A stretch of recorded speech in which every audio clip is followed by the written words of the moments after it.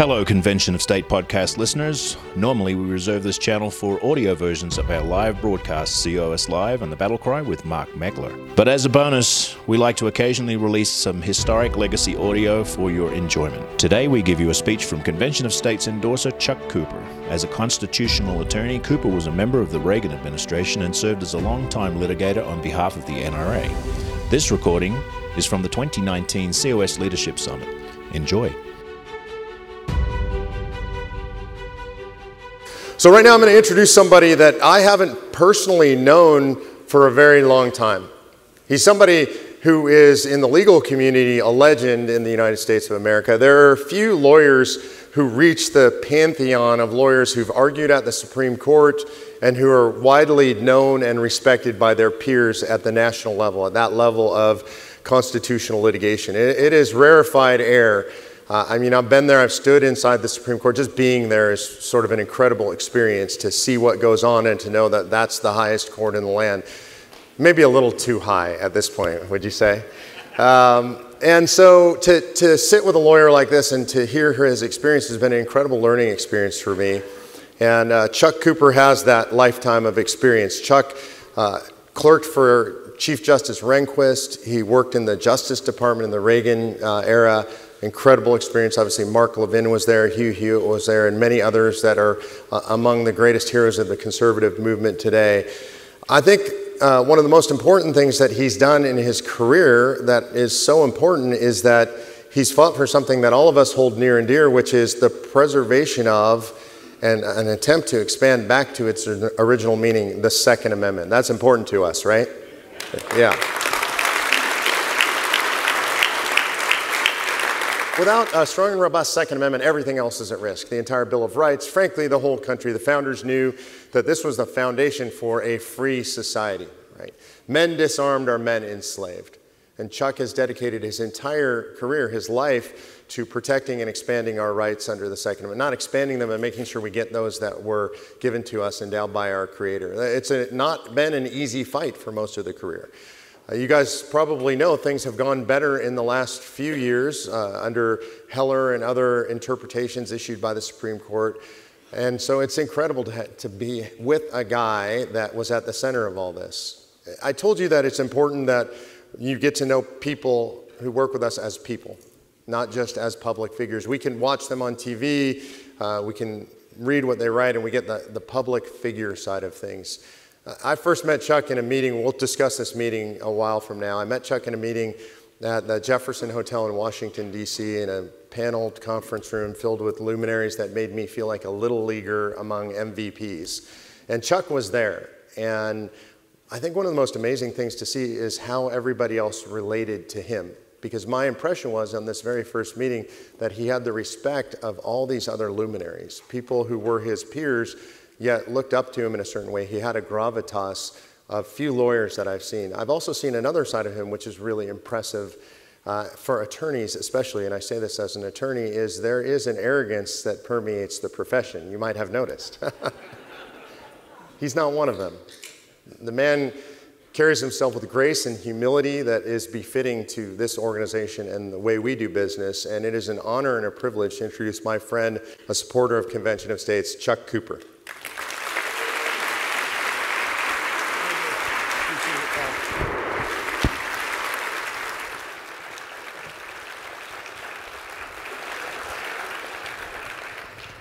Well, Mark, thank you very, very much for those kind words, and thank you for that warm welcome. It sounds to me like I'm among friends.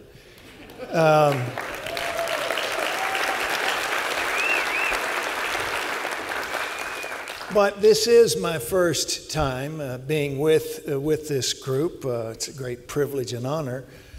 But I want to get a little bit better acquainted. These days, you don't always know what you can say and what you can't say, in any crowd.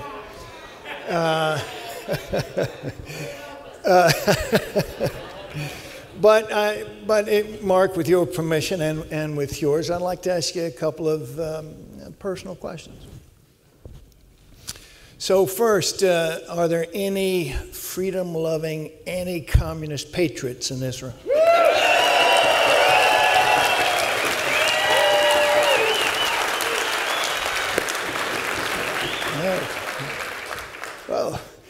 This takes me back to my Reagan years. Wow, this is okay.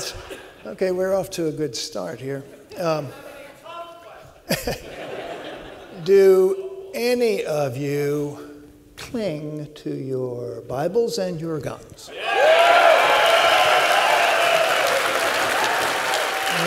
All right. Okay. And tradition, yes, indeed. Well, okay, I am with friends. I may speak freely. And I want to speak about the real threat to the Second Amendment, because it's certainly not a convention of the states. And we're here to talk about convention of the states. That's our purpose, our common purpose here. That it is what we are comrades in arms about. I'm sure we are about many other things as well, but that's our common purpose here today. So I want to talk about that one singular method of the methods, that one singular method that the framers gave us to amend our Constitution, to make that document fit at age 40, even though, it fit just fine at age 14. As we heard from Mr. Jefferson earlier today. So it's one of the three methods for amending our Constitution. Right? So I see some people kind of scratching their heads. Oh my God, Chuck Cooper, geez, he doesn't know Article 5.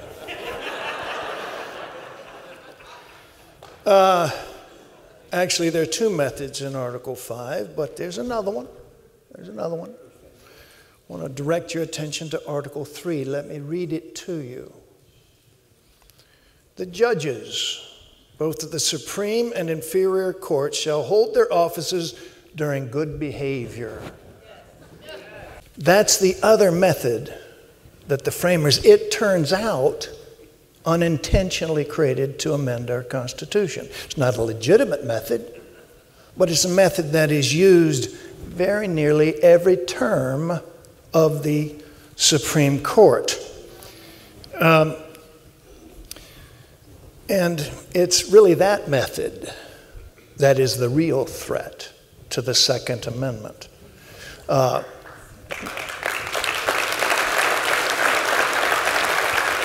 Now, as I elaborate on that point, I would ask you to indulge me to take a stroll down my memory lane with me, to give some texture, I think, to my beliefs on this point.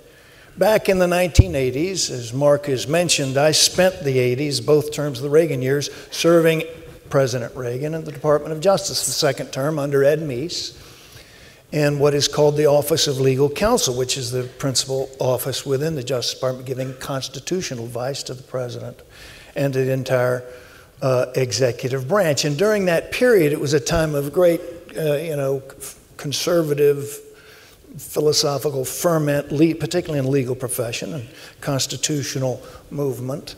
We were filled, I was a young man then, and we were filled with all kinds of energy and all kinds of hopes, many of which were fulfilled. But it was also a time when there was a lot of scholarly efforts in the 80s and then in the 90s over what the Second Amendment means, what it means, and because of, our right to keep and bear arms was then, as it has been ever since, under a great deal of stress, under a lot of challenge from the left. And when I left the Reagan administration, went into private practice, I joined an then existing group of Second Amendment scholars, academics, as well as practitioners, because my very first client when I left the government was the NRA. And as a private lawyer, advocating cases, constitutional cases, not just Second Amendment, but a variety of cases on behalf of the National Rifle Association. I became part of this group. And we were trying to develop a strategy, a intellectual and litigation strategy, to ensure that when the Supreme Court took up the issue of what does the Second Amendment mean, believe it or not, it had not done so, at least not in a fundamental sense, during the 200 years that had preceded. And we wanted to make sure that the Supreme Court ruled that it protects an individual right of all of us to keep and bear arms for armed self-defense. At the time, our litigation strategy was very easy. We've got to keep this issue away from the courts. And while we are doing that as intelligently and as energetically as we can, we have to develop the scholarly foundations to assist in the effort to persuade the Supreme Court to interpret that amendment according to its original public meaning. And that scholarship really got underway by some of the giants in constitutional law generally, but certainly in the Second Amendment. Nelson Lund, Stephen Holbrook, Bob Cottrell, the list goes on, Koppel. They were, Don Cates wrote the original, one of the original pieces on this in Michigan Law Review. It was just a real strong, organized effort, organized under the auspices and the sponsorship of the National Rifle Association, God bless it. And then, suddenly, in 1999, a case was decided in a Texas federal district court called Emerson. A federal district court judge in that Texas courtroom ruled that the provision of federal law criminalizing the possession of a gun if you're under a domestic restraining order is unconstitutional. It's invalid under the Second Amendment. Well, that was a really very surprising, welcome ruling by this court, because the court held that it is an individual right that protects every citizen. But it was also an alarming one, because now the game was on. It was very clear that the United States, which was defending the constitutionality of a federal statute, was going to appeal that ruling to the Fifth Circuit Court of Appeals. And so everybody on both sides who cared about this issue formed their teams, and the NRA and I and Nelson Lund and others, under Wayne LaPierre's extraordinary leadership, formed the amicus contingents, if you will, to try to influence correctly this decision. We thought, well, okay, how can we be most effective? And one of the ways we thought we might be able is if we could get a state to come in as an amicus, maybe more than one state, but if we could just get one state.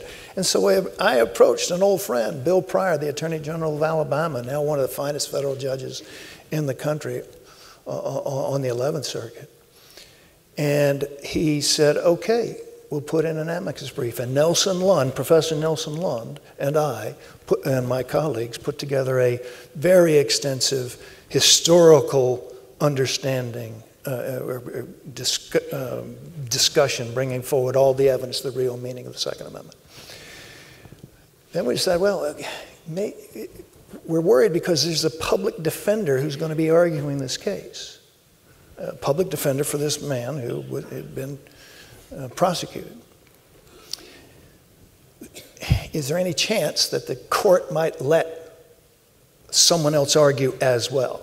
So we took a chance and filed a motion asking if I could argue on behalf of the state of Alabama in this case. And to our great surprise, they allowed me to do it. So I argued that case alongside the public defender. And a few months later, the Fifth Circuit came out 2-1 in favor of an individual right to keep and bear arms. It was a seismic moment.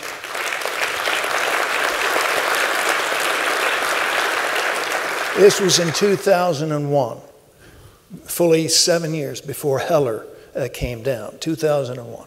So it was a tremendous moment. The opinion is unbelievable, 70-something pages of dense historical discussion about the meaning of the Second Amendment as it was intended by the framers and the ratifiers. Well, then we started holding our breath because we were worried the Supreme Court was going to take the case. And the votes pretty clearly weren't there.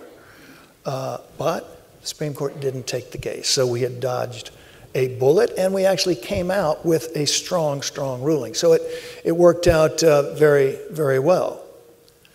A couple of years later, we heard through circles, these circles are small, that a couple of very young lawyers were preparing a challenge to the District of Columbia's effective ban on firearms. It has a sweeping ban, and they were preparing a constitutional Second Amendment challenge to that. Well, that alarmed us in this group. It would be a challenge that was well funded. It would be a challenge that was well considered. It was under the sponsorship of a libertarian organization called the Cato Institute in Washington. And, but it was just not coming at the right time in our view. So this group got together and decided, well, we're going to send a couple of ambassadors to speak to them and try to discuss whether this is the right moment, this is a wise course at this time. And so once again, Nelson Lund and I teamed up and became those ambassadors. We approached those lawyers and we said, gentlemen, let's count up here. You're going to go in with 4 votes against you. John Paul Stevens, Ruth Bader Ginsburg, Justice Breyer, Stephen Breyer, and Justice Souter. Those are certain votes against you. You're going to go in there with 3 votes in our favor. Rehnquist, a man who I had clerked for, Justice Scalia, of course, and Justice Clarence Thomas. That leaves Kennedy and O'Connor. Now, I might at that time be willing to take the risk on Kennedy, but I was not willing, and none of us were willing to take the risk on O'Connor. And we had particularly a persuasive, I think, credible advocate with me because Lund had clerked for O'Connor. So he knew something about what he was talking about. But they decided to file the case anyway, and then once again the game was on. And since the train was leaving, we all jumped on it. And the case, sure enough, did get to the Supreme Court in 2007. But something momentous had happened in 2006. John O'Connor got sick.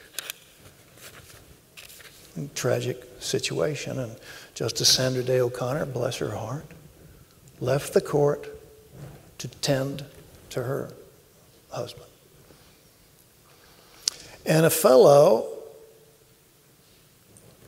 named Sam Alito was nominated and confirmed to take his place. Now, Sam Alito was the first person I hired when I went to become the head of the Office of Legal Counsel. So he had been my deputy for 2 years. And I think I knew his mind. So suddenly, the guys who moved this case forward, Alan Gura in particular, he should be noted here, were geniuses. And I was the stupid guy. And I completely admitted it. And the case came out 5-4. As you know, the Heller case came out 5-4. But that's really my point here, that the case came out 5-4. 4 members of that court believed then, and there are 4 members of that court who believe today, that the Second Amendment does not. It is not an individual right, let alone a fundamental right, that applies as well against the states, which the Supreme Court held in the McDonald case shortly after Heller. They believe it is not an individual right, and therefore that Congress and the states are free to restrict your right, even to ban the private ownership of firearms. So there are 4 members of the court right now to do that. Now, just to, I guess, maybe bring the peril of the Second Amendment from this threat into contemporary, maybe sharper focus. What's happened during the decade since the Heller decision and the McDonald decision were decided? Well, the follow-on Second Amendment cases have received a very hostile reception in the federal courts, the lower federal courts.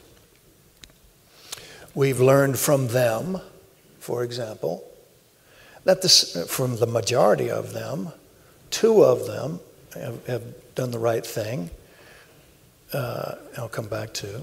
But we've learned from the majority of those courts that the Second Amendment does not apply beyond the facts, the specific facts of the Heller case, i.e., the right to possess for self-defense within the 4 walls of your home.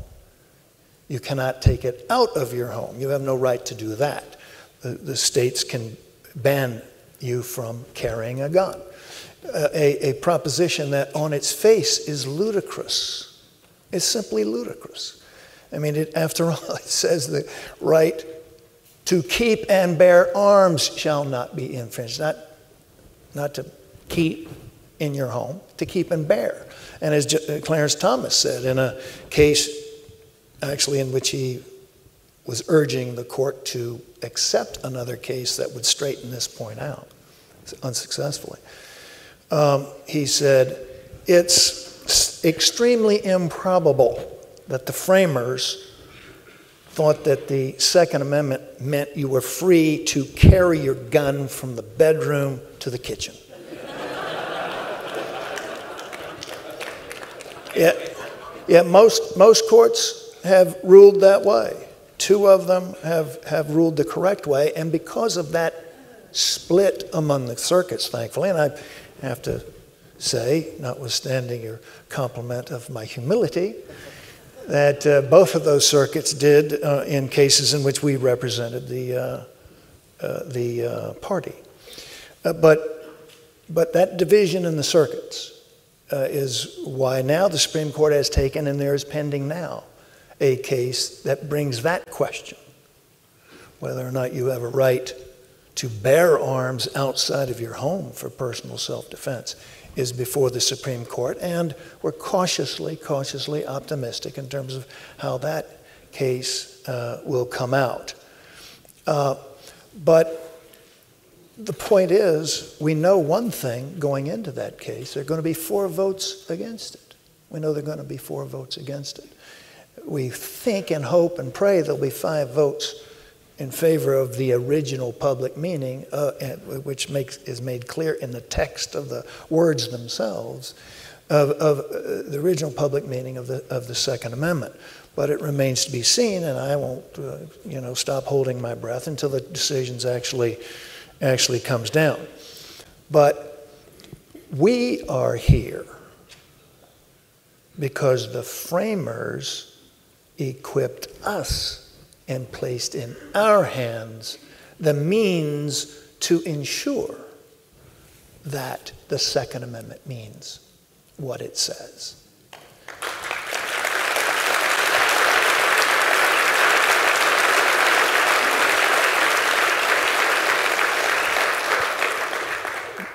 We have within our authority, the people have, to address the mistake that the framers made when they vested the Supreme Court justices with life tenure. It's that which liberated the Supreme Court members not just to be independent, a good thing, but to be completely, wholly, utterly unaccountable. Wholly unaccountable. Now, to paraphrase Hamilton, few things are less pleasing than to call attention to an occasion when the founders made a mistake. But they made a mistake with that. They couldn't have foreseen that judges would exercise will, something that Hamilton assured us they wouldn't do. They would only exercise judgment. They couldn't have foreseen that the power they placed in the Congress to address these problems, the impeachment power, would be nothing more than a scarecrow, as Mr. Jefferson said. They couldn't have foreseen that those protections would be inadequate and that ours would become a government of men and not laws because of that provision. But I believe that provision is the reason that the real threat to the Second Amendment, and not just the Second Amendment, but to every freedom we hold dear, every freedom we have. I mean,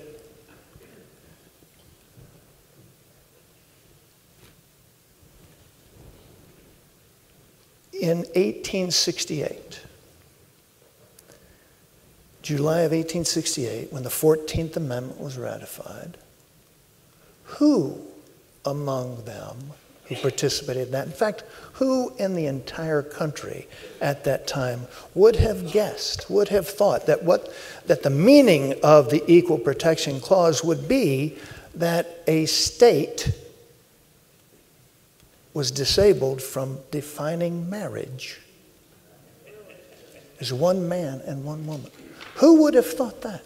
Who would have dreamed such a thing as that? Because there would not have been a single person alive in the United States of America who would have done anything other than laugh at that preposterous notion. Whether you favor that practice or whether you oppose it as a policy or a moral matter, one thing's for sure: our Constitution didn't decide it. It didn't vest 5 members of the Supreme Court to decide that. This is what we have. And it's because, I believe, of life tenure. So look at Mark Levin's proposed amendments with care, but look especially at the one that addresses the life tenure of Supreme Court justices. Thank you.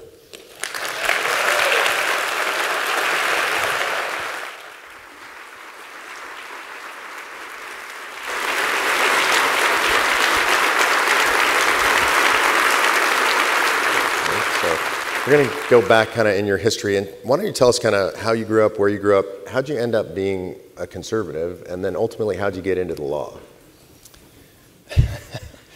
How'd I end up being a conservative? Well, you put me in mind of the famous words of Lady Gaga. Now I got to say, that's unexpected. I was born this way.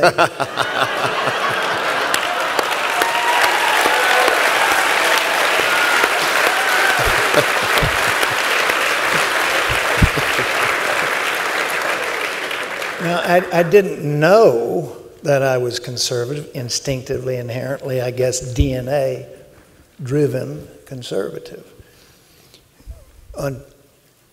Until really, I guess, I got to college and political issues swirling around. Where'd you grow up? I grew up in Alabama. And where'd you go to college? Alabama, the University of Alabama. Roll Tide. I knew that would make some people happy. Both college and law school. And so that's when I, started becoming alive to political issues and basically hearing the things that I was hearing from my professors and some of my classmates. This is crazy. This is crazy talk. Do you remember what the issues were that people were talking about that made you feel that way at the time? No, not any particular specific ones, Mark, that come to mind.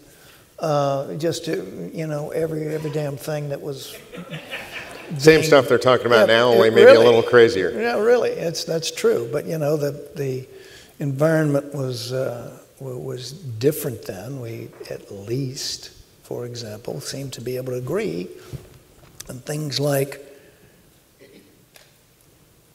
pronouns.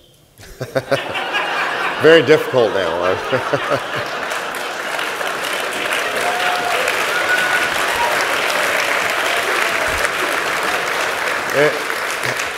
I apologize, I didn't ask you your preferred pronouns, Chuck. You know, I'm really blessed. I have a daughter at Hillsdale College and a son who just started Scalia Law, so they're not worried about pronouns either. Thank goodness. But you're not running any risks here, Mark, I promise you, with me. So, you know, throughout your career, I talked a little bit about your career. You ultimately ended up being known as one of the top Second Amendment attorneys in the country. First, how did you end up specializing in constitutional law, and then how did you end up specifically in this area of the Second Amendment?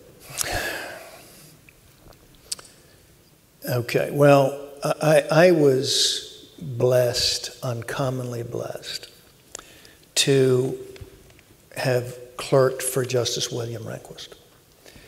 Now, that was a pivotal, you know, kind of everything changed for me after that, to say the least. And for a graduate of the University of Alabama Law School to have clerked there it hadn't happened before or since. But so just a lightning bolt struck me, and in fact, to the extent that after I was there and I'd served him along with co-clerks, you know, Rhodes Scholars and everything else, and I started looking through the resumes of people who wanted to clerk the next year. I thought, oh my God, how did I get here? How did I get here? And so I marvel at it. But learning so much at his side, working as a law clerk to Rehnquist, it really opened my eyes to a lot of things. First, loving. As I say, being conservative was in my DNA. So, and he was the only conservative at the court in OT 78, October term 1978. The only conservative there. So my dream had come true in every possible respect. But I learned so much more about the Constitution. I learned about federalism. He was a federalism. He was so much. But I also learned firsthand and became very disillusioned firsthand as a young 20-something recent law graduate that the Supreme Court has the power to be a government of men, and it will exercise that power. It will exercise it. There was a case called Weber, and it was an affirmative action case. And they upheld discrimination in that case, a statutory case, not constitutional, but in that case they upheld discrimination on the basis of race, notwithstanding the clearest possible language and the clearest possible legislative history of that language that could possibly be written. As disclosed in a lengthy dissent authored by Justice Rehnquist. I commend it to you. So I left knowing that 5 justices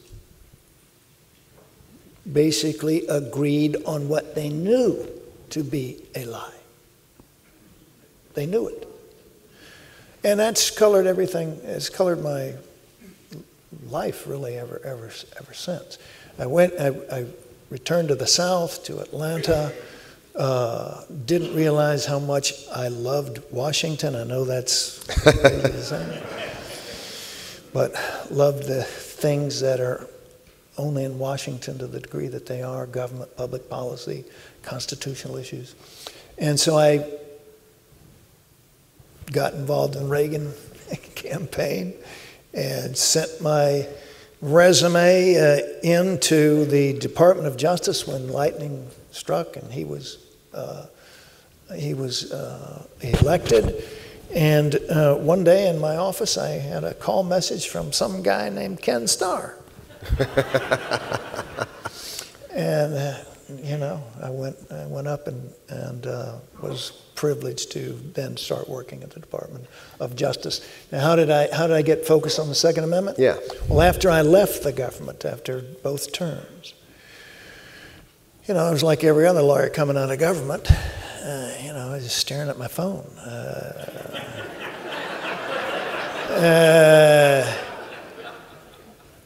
Did corporate America not hear about me yet?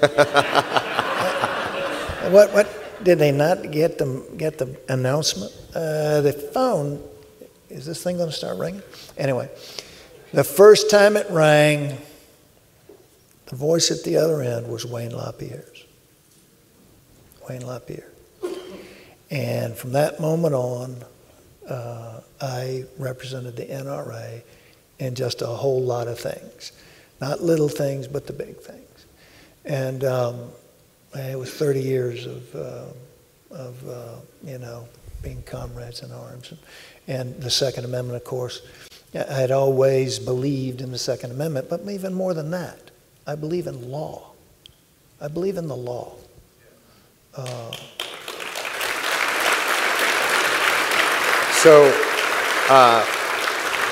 We're running a little short on time. If you guys would indulge me, we're going to run a couple of minutes over. Is that okay, guys? All right. There are a couple of questions I want to ask you, two specifically. One is, you and I met at a meeting at the Jefferson Hotel, and that goes back 5 years or so. Could you describe that meeting from your perspective and what happened there? Yes, the Jefferson Hotel, we were called together. I believe it was Mike Ferris who organized it. I think it was actually the Federalist Society. Mike had asked for help, and I think it was Eugene and those guys, Jonathan Bunch over there. All right. Well, I associated. You might have gotten the call directly from Mike. Yeah. In any event, they gathered together, like a dozen or so, a dozen or 15 like-minded conservative lawyers, believers in the law. And I was privileged to be there and honored to be asked to come, and it was for the explicit purpose to talk about the Article 5 amendment process and the Convention of States method. Something that Mike Ferris knew, as did the FedSoc people, because I'd been on this for a long time, had FedSoc conventions, that I had long advocated what I have here today, constitutional amendment to address the Supreme Court's life tenure. Now,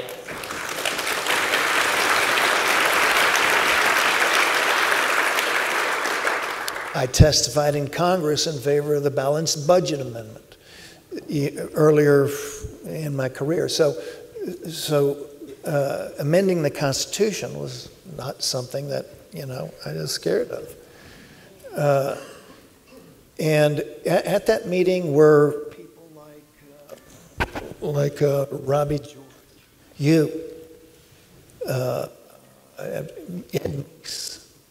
Levin. I'm sorry? Mark Levin. Mark Levin, of course, Mark. Great one.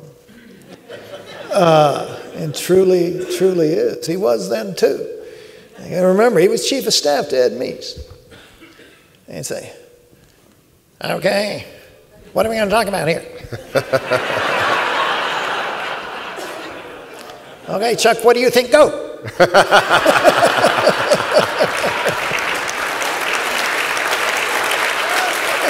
Very good. But Nelson Lund, there were some Ambassador Boyden Gray. There was a number of people. Leonard Leo. Yep. And anyway, we came together to discuss somehow bringing life to the Convention of States method, and to oppose and to form a organization to answer the arguments being advanced by conservatives who opposed the ideas of the Convention of the States. And so I have to say, Mark, and I've been to a lot of those lunches, and usually you get a free meal out of it, and that's about it. Look at this. Look at this.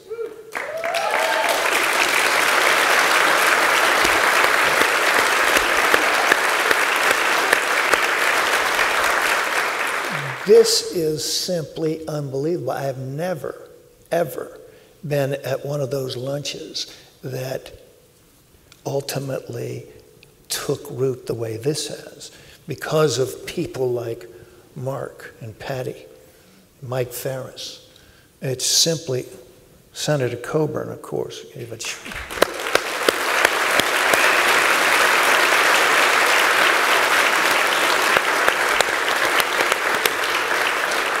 So I would have bet probably my last dollar that something like this wouldn't have happened. So this is a miracle in progress right here. No question about it. It's unbelievable. So I go into this meeting, and I got to give you my perspective. Literally, so these are legal giants in this meeting. I've never met Chuck before. I knew Mark Levin a little bit. Certainly had never met Attorney General Meese. Guys like John Eastman and Nelson Lund, and C. Boyden Gray, Rob Nadel, like these are giants, right? Nadelson, yeah, he's the intellectual. Yep, and I walk into this meeting literally feeling like a little leaguer at the Major League MVP lunch. And it's just extraordinary. And so Leonard, by the way, had warned me about these lunches. You've never attended one of these, Mark, but here's what happens. He said, you got 10, 12 lawyers, lots of big thinkers, maybe some big egos in the room. There'll be 12 lawyers, 15 opinions. There'll be a lot of argument. Nobody will agree on anything. Don't be distressed if people are arguing about this. And I can handle it. It's fine. And we go in there, and Rob makes his presentation. I think Mike Ferris said something. I said something. And then we wait for the fireworks. Right? This is what Leonard tells me is going to happen. Everybody's going to argue about it, right? And what happens is there's kind of silence afterwards, and I don't remember who it was because it's all a blur to me, but somebody said, okay, what do we need to do to make this happen? Yeah, it was a miracle. And I remember we took a lunch break. I remember walking out and going to the restroom with Leonard, and I said, what in the hell just happened in there? And Leonard said, I don't know. And so that was kind of the start, and that's so what we have on our legal advisory board with guys like Chuck on there, and Mark, and all these other people on the legal advisory board, something nobody else has. For me, what I can say is when people say, well, legally you blah, blah, blah, I just go, I don't know, look at our legal advisory board, right? What do I know? But all these guys know. So you guys have that. You have Chuck who has your back. You have all these other lawyers who have your back. You have the firepower of the legal advisory board because of that meeting that day, because of that conclave that day that led to all of this. It's really incredible. One last question, we're running behind, but this is obviously super current. I got your permission to ask this question. Obviously there's a lot of stuff going on at the NRA right now, and I'm really saddened by it. It's really frustrating to see. I don't think it's a good time for the country, for the NRA to be having trouble. They've been such an incredible force for good on so many fronts. You've been inside. Can you give us your perspective on what's going on? I know there's stuff you can't say, but whatever you can. Yeah, there really isn't much I can say. I'm a lawyer. I'm a lawyer to the NRA, or at least I have been until yesterday. So talk about timing. I got a very interesting email from Chuck yesterday.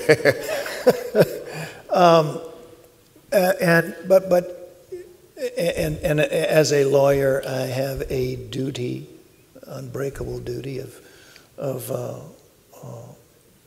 maintaining confidences of the things that I know, even for former clients. But if you have, Wayne LaPierre, people like Wayne LaPierre, again, I love Wayne LaPierre.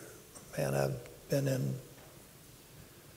battles with for 30 years. But people like Wayne and Oliver North, who I also go back with even farther, with a rockier beginning. But for those of you who remember Iran-Contra. Oh, yeah. I was the witness in that congressional hearing before him. I didn't have a stack of telegrams on the table that high, though. But figures like that in our movement, in the Second Amendment movement, Chris Cox, leaving, and now others, me. The NRA is in turmoil. It's in turmoil. It's in a rough patch.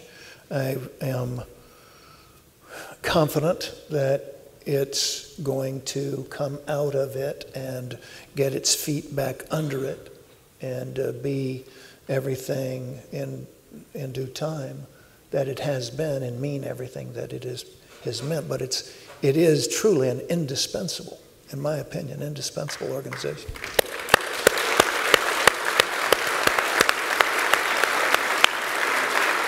So I'm going to say one last thing, and we'll close with that, which is, and this is really important what Chuck's talking about here, and it concerns me a lot in the conservative movement generally. When we have giants in the movement that are having difficulties among each other, it's not good for any of us, right? I'm very personally worried about what's going on with the NRA because of its effect on the country. I think it's been an organization without parallel in its field. We have the situation, we have the improved situation regarding the Second Amendment largely because of the NRA, because of the muscle of the NRA, the political acumen of the NRA, the skill set, their willingness to go into battle. So when organizations like that struggle, it's not good for any of us. And we see this, and I think this is really important in the conservative movement. We see this, you'll see rival organizations, they'll point fingers, they'll clap and smile about it. We should never participate in that, right? Ever. In the field of the Second Amendment or any other field, right? We wish our competitors who share our values, when there are competitors who share our values, we wish them the best, and we always pray for them.